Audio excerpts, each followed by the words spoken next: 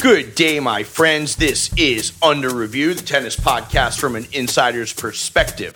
I'm Craig Shapiro, and on the show, I talk with the most interesting voices in the sport. We have got a great show for you today. As 2019 starts to wind down and the pros scatter around the globe, we're thrilled to have our first international man of mystery, star of tennis, and the screen. The first professional athlete in the history of his country, which, it should be noted, is one of the biggest countries in the world. In a career that spanned 2 decades, Vijay Amritraj posted wins over world number ones like Laver, Rosewall, McEnroe, Borg, and Connors. With his brother Anand, he led India to 2 Davis Cup finals, helping to make Amritraj a household name across India and the world. The great Vijay Amritraj is going to tell us how he came to America with $8 in his pocket and ended up with more Rolexes than he can count. What it's like to act at Pinewood Studios in the morning and play at Wimbledon in the afternoon. And share the inside story of the origin of Brad Gilbert's phantom let court obsession. We met up with Vijay in Flushing Meadows as a crowd gathered to get a glimpse of the icon with the perfectly fitted suit and glowing personality.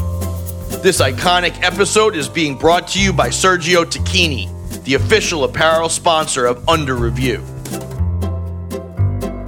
First of all, wow, listen, we are at the U.S. Open. We are in the Media Garden. How many U.S. Opens must this be for you? Have you been to 50 U.S. Opens? Well, looks like it, because this Wimbledon was my 50th consecutive Wimbledon, this 2019. So So you got to at least be 50 U.S. Opens, I must be up in the 40s for sure. At least? Yes. Gentlemen, you hear with the smoothest voice there is the first professional Indian athlete in the history of India, and the great tennis player, Vijay Amritraj. Thank you for coming on our show. Thank you, Craig. Great to be here. Your son, Prakash, teed this up for us, and we had him on our show in London at the London Masters. Great. First of all, we just got to ask you, what are your feelings about all this muscle building he's doing? His muscle building is incredible. Well, I don't think I say this very often about other people, but I hate it that he looks better than me. He looks incredible. He looks like Buzz Lightyear. He does. He looks like The Rock. Like the Indian Rock. Yes. That's what I told him.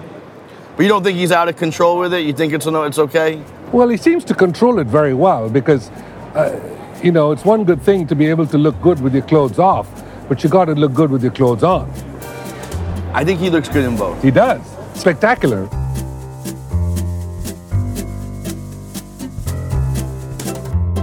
We do a 5-set format. Our first set, we call it the Off the Court Report. Now, I know that your mother passed earlier this year. I know that, she was really the pillar of your family. That must have been a tough moment. Yes, she was 92, so she had absolutely a full life. My entire life was literally directed by her. I always say my greatest talent was being born to the right parents. And I was very fortunate to have had a mother like that, who not just helped, but went to school for me when I was not well as a youngster, put me into tennis when I couldn't play, couldn't run from A to B, did anything and everything that you could possibly imagine, and then some, which is really not called upon for a parent to do, to be able to give me the life I'm leading today.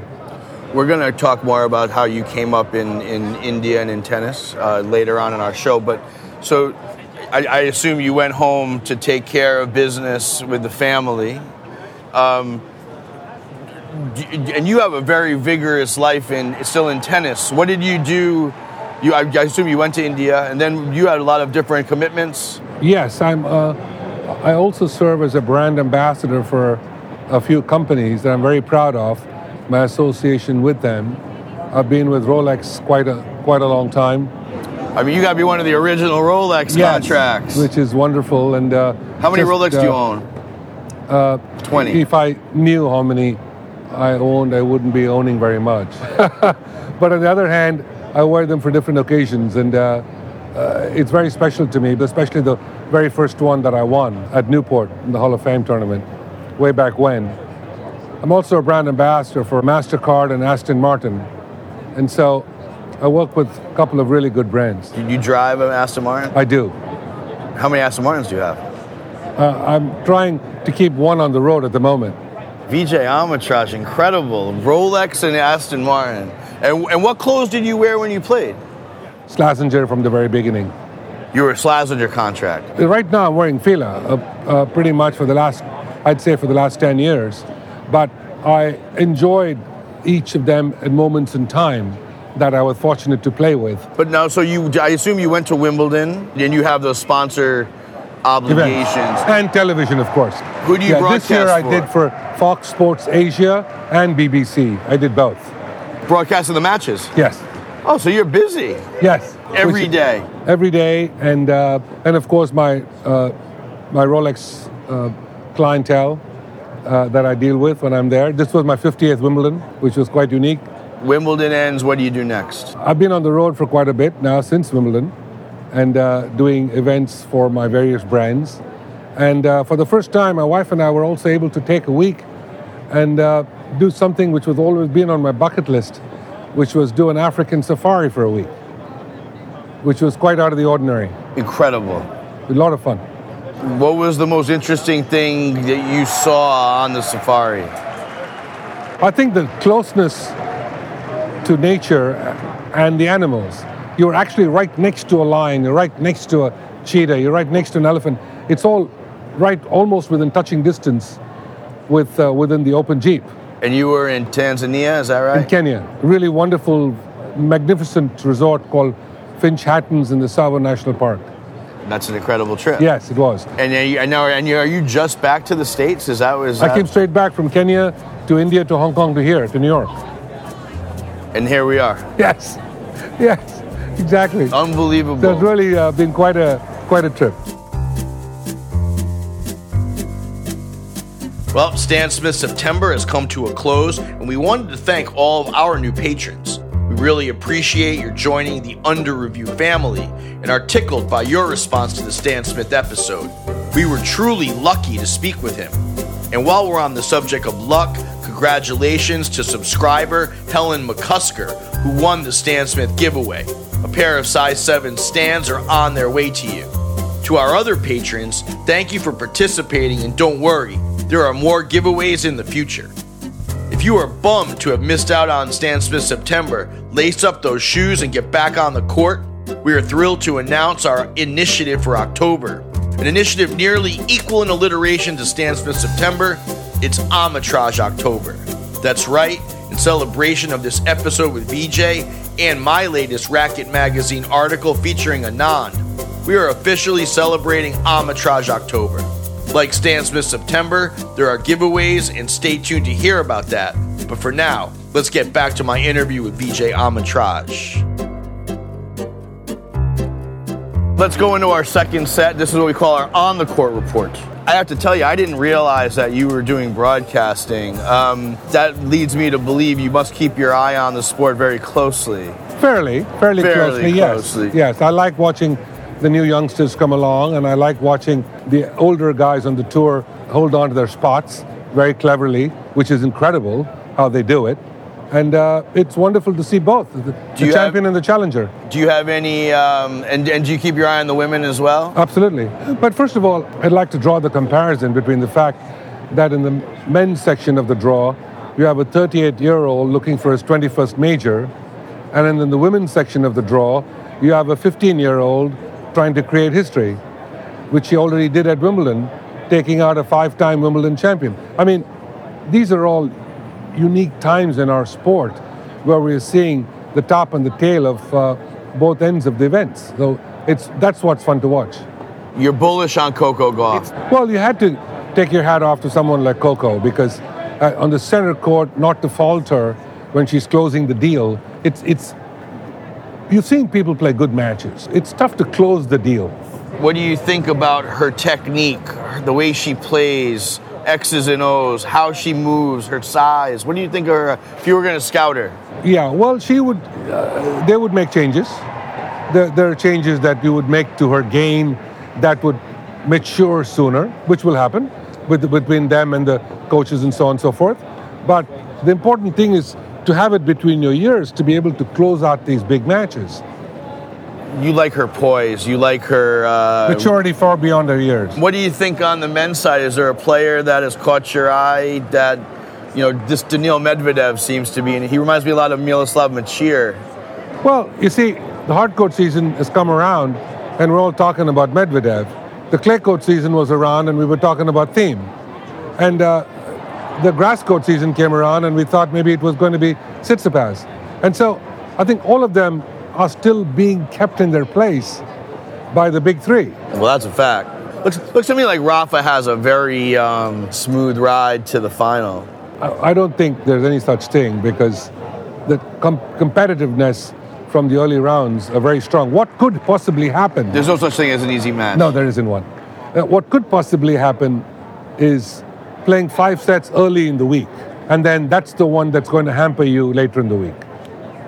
You think that it's going to be a wear and tear. The weather happens to be very manageable. Sensational. But it's sensational weather. You don't get this really usually. Not in August. No, usually it's like super hot. Yes. Yeah. Things are changing, I think. It seems like the weather's pushed a week or two. It's gorgeous, both for the player and the spectator, both. When you look around at this tournament, you played at Forest Hill, so does it blow your mind? Well, my claim to fame on the international circuit came here at the US Open, at Forest Hills. I beat Laver in the third round, which was on CBS, the first ever Indian and American television.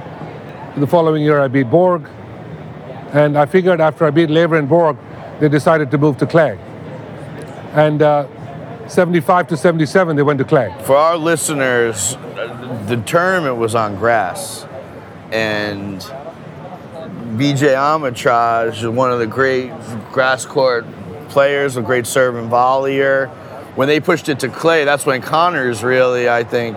Well, Vilas won in 77, and then, of course, they moved it to the hard court surface. So it's the only Grand Slam tennis event that has been played on 3 surfaces. And they played on green clay, by the way. Hard-true. Hard-true, exactly. Yes. But to see this now, it must be...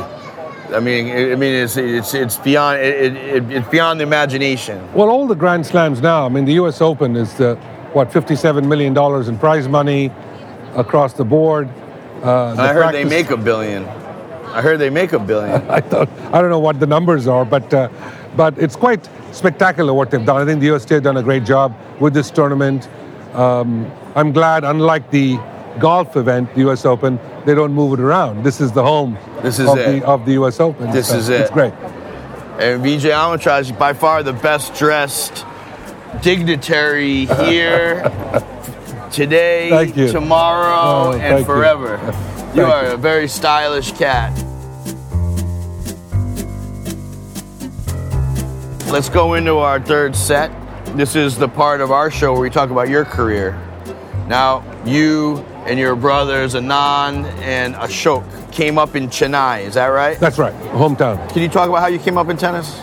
Well, all of us were a little bit different in a variety of ways. My older brother was the junior champion of India first, Anand, and I started playing tennis. Hold on a second, Anand's older than you? Yes. For some reason I thought you were the oldest brother. I'm sorry, go on. It's just maturity. But Anand was older than me, continues to be older than me in age. And I started playing tennis because I wasn't well as a child growing up. And so I was unhealthy, spent a lot of time in hospital, couldn't go to school well enough.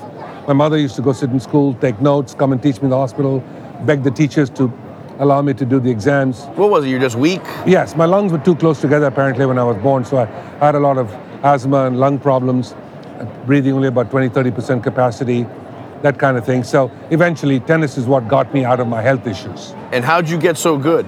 Were you practicing with like Ramanathan Krishnan? No, I only played him in tournaments. I beat him to win the national championships of India. Ramanathan Krishnan and the father of Ramesh Krishnan, who actually had a terrific career. But did you play international tournaments? Did you? Eventually. 3 matches that really kind of talks about my success. One was before my 14th birthday. I won a large college tournament, which I wasn't allowed to play because I was in school. Eventually, they let me play, and I won the final in 5 sets at 13 and a half years old, after losing the first 2. And then I beat Krish in the final of the national championships. And then my brother and I won the doubles as well. So I played 19 sets over 2 days, which was important. And then my third big win was beating Laver here. And those are the 3 matches that I always talk about. But you had a lot of other big wins. Yeah. But how do you go from being champion of India to being a world-class player on? Well, when I became the number 1 player in Asia, 1972, we had to go elsewhere to get better and play better players. Well, usually people go to Miami. Yes. In those days, it was either Miami or Los Angeles. Today, it's Barcelona probably. But Connors was living in LA. UCLA had a fantastic team. Arthur and Stan went to UCLA. Stan and Bobby Lutz went to USC. Did you go to LA? We went to LA, yes. You went to LA? Yes, 72. Who brokered that deal? How'd you get yourselves to LA? Well, the USDA invited us to play tournaments in the US. So we came here and I played something like 12 or 14 tournaments and lost first round every week. Every week? Every week. Every week. Till the last one, I finally won 1 match. Who'd you beat? It came down to the final set, final point in the 9-point tiebreaker. 4-4 in the 4-all. breaker. I chose to play the backhand court. The server was a guy by the name of Bob Hewitt. Bob Hewitt, famous. And Bob Hewitt served an ace. And the net court judge called a let. The net court judge was 10-year-old Brad Gilbert. Brad Gilbert called a let on a Bob Hewitt serve at 4-all in the 3rd set breaker. And Bob Hewitt gave him the worst stare I've ever seen anyone get. Eventually went on to serve a double fault. I won the match, my first ever win in the United States. Brad Gilbert, never let me forget that story. That's an incredible story. Were you practicing at UCLA, at the LA Country Club? Actually, I got very fortunate. The great late Pancho Gonzalez started coaching me. It was wonderful. For our listeners, Pancho Gonzalez was a long-time teaching pro at the Caesars Palace. He had an operation out there. He was the director of tennis. Yeah. But he was on tour as America's number 1 player, the great Gonzalez. And he had all you guys, Connors, all you guys coming out there. Yes, Connors was there. My brother, myself, Roscoe, and Jimmy went there for a few weeks of sessions with him. And then he liked what I did, and he worked with me a lot more. And that's how I beat Laver at the Open the following year. You improved. Yes, dramatically. Because by the time the ITF and the Masters came around in 73, I was actually in the top 10. Now, how would you describe your professional career? Blessed and lucky. Yes, I worked hard, but so does everyone else. Yes, did I have a bit of talent? Probably. But to come out of where we came out of, under the circumstances that I came out of, it literally had to be the hand of God. How would you describe the style of play, what you did well? Like what kind of player were you?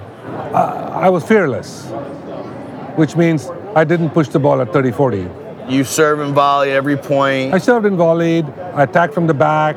I beat Connors on clay. I beat Laver on clay. So I've had good clay court wins as well. I have to tell you, you were a fixture at the Newport, Rhode Island tournament. 1 or 3 times. I was a ball boy there. Oh, wow.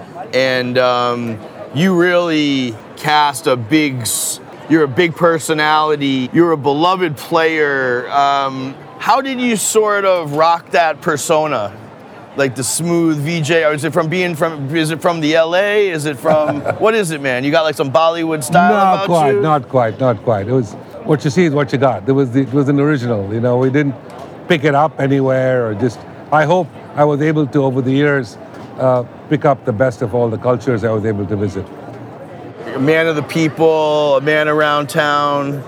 Who were your friends on tour? Who did you like to bang around with? I hung out with everyone. We played 5 sets in the daytime and beat each other's brains out and went to the movies at night, I loved it. I went to parties with them. We,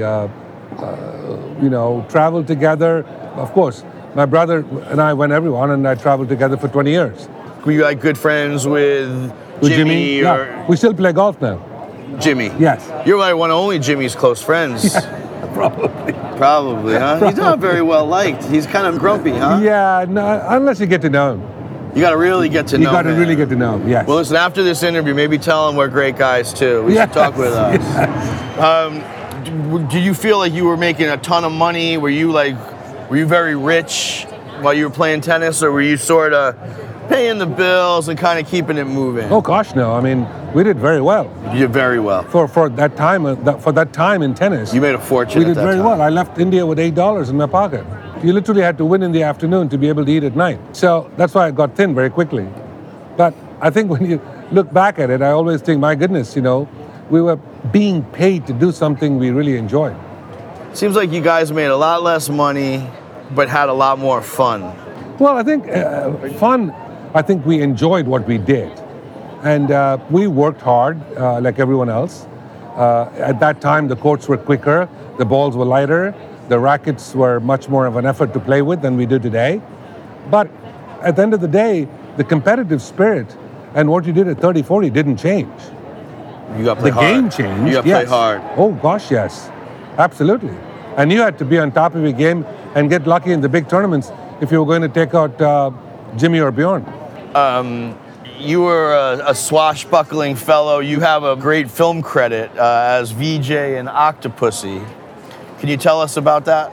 Yeah, I mean, that was a very interesting turn of events when I got picked off the center court at Wimbledon to do a screen test for the Bond picture. Well, you got to set that up for us. In 1980, was it 1981? 82, and I was at Wimbledon.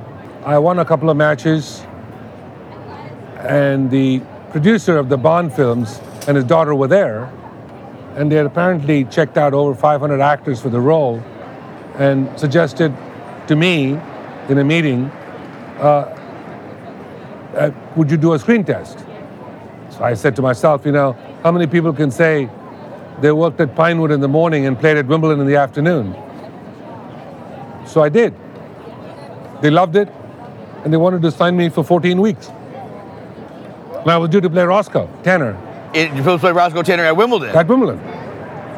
So I ended up signing on for 14 weeks, but they were kind enough to let me do it 3-4 weeks at a time.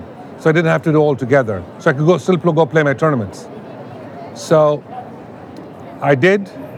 After that, I did Star Trek IV: The Voyage Home. And to this day, I always joke about the fact that there's hardly anyone I have met who could potentially say they did a Bond movie, a Star Trek movie, and played the center court at Wimbledon. 500%. So I have a good laugh about that.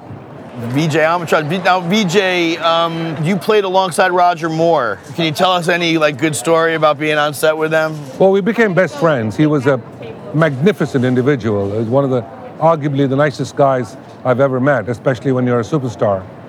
And the way he introduced himself to me, I'll never forget. I walked on set. They were already 3 months into shooting. I was on stage, standing in the background in the middle of a scene.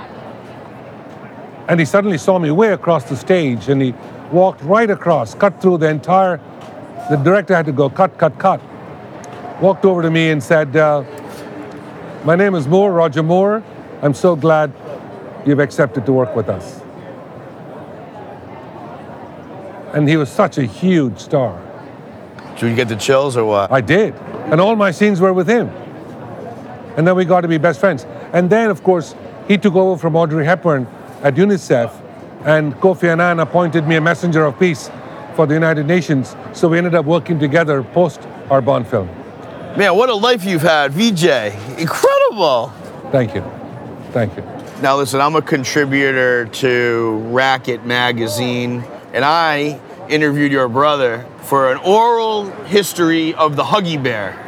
First of all, we got to explain what the Huggy Bear was. Really great fun. Huggy Bear tournament run by the wonderful late Teddy Forsman and his group. And it was one of those events before the Open that was played out at private homes in Long Island. For our listeners, you could read about this in the magazine, but there's almost like a secret underbelly of tennis fun. And the Huggy Bear was really one of these events. The week before the US Open, it was a doubles tournament out in the Hamptons run by these heavy hitters. Yes. And you played in 3 homes, parties every night, big prize money. Well, the money was the biggest. Right? And there was gambling. And there was a Calcutta. There was a Calcutta where you could buy teams. And the owners also made money if the teams won. And then the teams were handicapped, and the teams were given points called bisques. Based on the quality of the players and the team, Teddy Forsman, the late Teddy Forsman, bisqued the players. And it was a spectacular week of fun and tennis and money and parties and everything. Now, would it be fair to say you made more money at the Huggy than you did in your pro career? Oh, no, not quite. But Ken Rosewall and Fred Stolle, that was their biggest ever prize money check in their lives. I heard Stolle made $800,000 with stock. That Teddy said, listen, you can either take the prize money or you can take stock. There you go. That made sense. It was during the WCT days we used to do that. World Championship Tennis, run by the great Lamar Hunt and Al Hill Jr. And it was the first half of the year with the finals in Dallas at Reunion Arena. That was another big thing. It was magic. The trophy was like $1 million, right? There was like a diamond and gold trophy. Beautiful. You didn't win that? No, I didn't. I got the finals 3 times. But I understand that you were the MC of the Huggy Bear Calcutta. How'd you know that? You did your homework. My man. No one ever talked about the Huggy Bear, but now that it's defunct, some people are starting to spill the beans. There was no cameras allowed, no media allowed. You and Stolle were in charge of the Calcutta. That's right. And I heard that you could milk people for the money. You got them to pay. What's the number charity. one? Partially for charity. It's the right way to do it, you know? Yeah. The players got paid and the money, rest of it went to charity. So it was a very good partnership.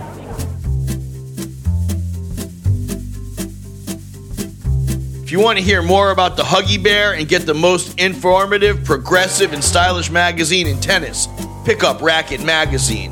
It's a stunning coffee table quarterly, and this quarter, you can read the oral history of the Huggy Bear that I just discussed with VJ. It's called Barbarians at the Net and features interviews with VJ's brother Anand, Paul Annacone, Spencer Segura, and Tony Forsman. You can order it and subscribe at racketmag.com, or you can get it free when you join our Patreon page. That's right. As part of Armitrage October, Racket has kindly offered the latest issue free to any new patrons. Just sign up on our Patreon page at any level, and you not only get the latest issue of Racket, you also get to listen to early release episodes like Stan Smith and exclusive release episodes like my interviews with Fabrice Santoro and Justin Gimelstob. Beyond that, there's a ton of great additional perks, and best of all, you get to help us keep providing you with insight and stories from the most interesting voices in tennis. You can find it all at patreon.com/underreviewtennis. That is patreon.com/underreviewtennis. We appreciate all of your support. Now let's get back to my talk with the one and only VJ Armitrage.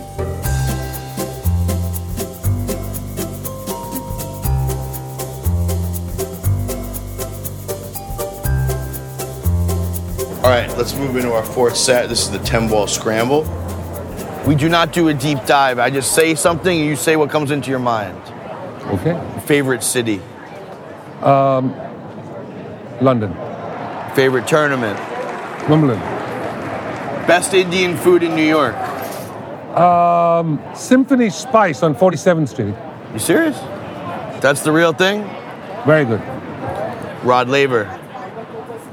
Genius. Ken Rosewall? Genius. Bjorn Borg? Genius. John McEnroe? Great champion. Vitas Gerulaitis? The nicest guy you could meet. Your toughest opponent? McEnroe. Really? Yeah, my game suited him. I beat him twice, but my game suited him. What do you mean? I could play really well and lose 1-1. You could play really well and lose 1-1? Yeah. John McEnroe? Yes. Special. One of my best wins, quality of tennis-wise, was beating McEnroe in Cincinnati. The year he only lost 2 matches. The final of the French and to me in Cincinnati. 1984. Arguably the greatest season there ever was in tennis. By far. And I was one of the wins. That's a good win, VJ. Yeah. It's unbelievable. This is our fifth and final set. We call this King of the Courts. If you were the king of tennis and you could make any kind of change with just a swing of the racket, what would you do? You know, it's not any different from playing a tough opponent who hits a good shot. When someone hits a good shot, you have to respect it. You play the shot back so it gets you back in position to be able to compete in the point. The analogy I'm drawing is similarly, today we are faced with so many other sports that compete with us, which wasn't the case 30 years ago. You have sports like kabaddi that are going to make the Olympics in 2024. Okay? So I think it's very important for us to see the global picture of what tennis is in the light of what we are being challenged by. And we have to be realistic about the economy of various countries because we are arguably the second most global sport in the world after football. So it's important for us to understand the fact that we have to deal with economies of different countries at the same time, just as we deal with rankings of the guys who rank the top 10 and guys who rank 200. We have to be careful as to how we deal with it. What's required in Stockholm might not be required in Sydney. What's required in Tokyo might not be required in Tashkent. So we have to play these games very carefully, looking at the global picture. Do you think, I think what you're saying is that the sport needs to be more nimble? Completely. And make sure that you're respecting the competition that's out there when you go to major brands that want to come on board. Because why will I spend that much with you when I'm getting more for my money elsewhere? It's not just because we're the greatest. No, we got to compete. Is the sport in trouble?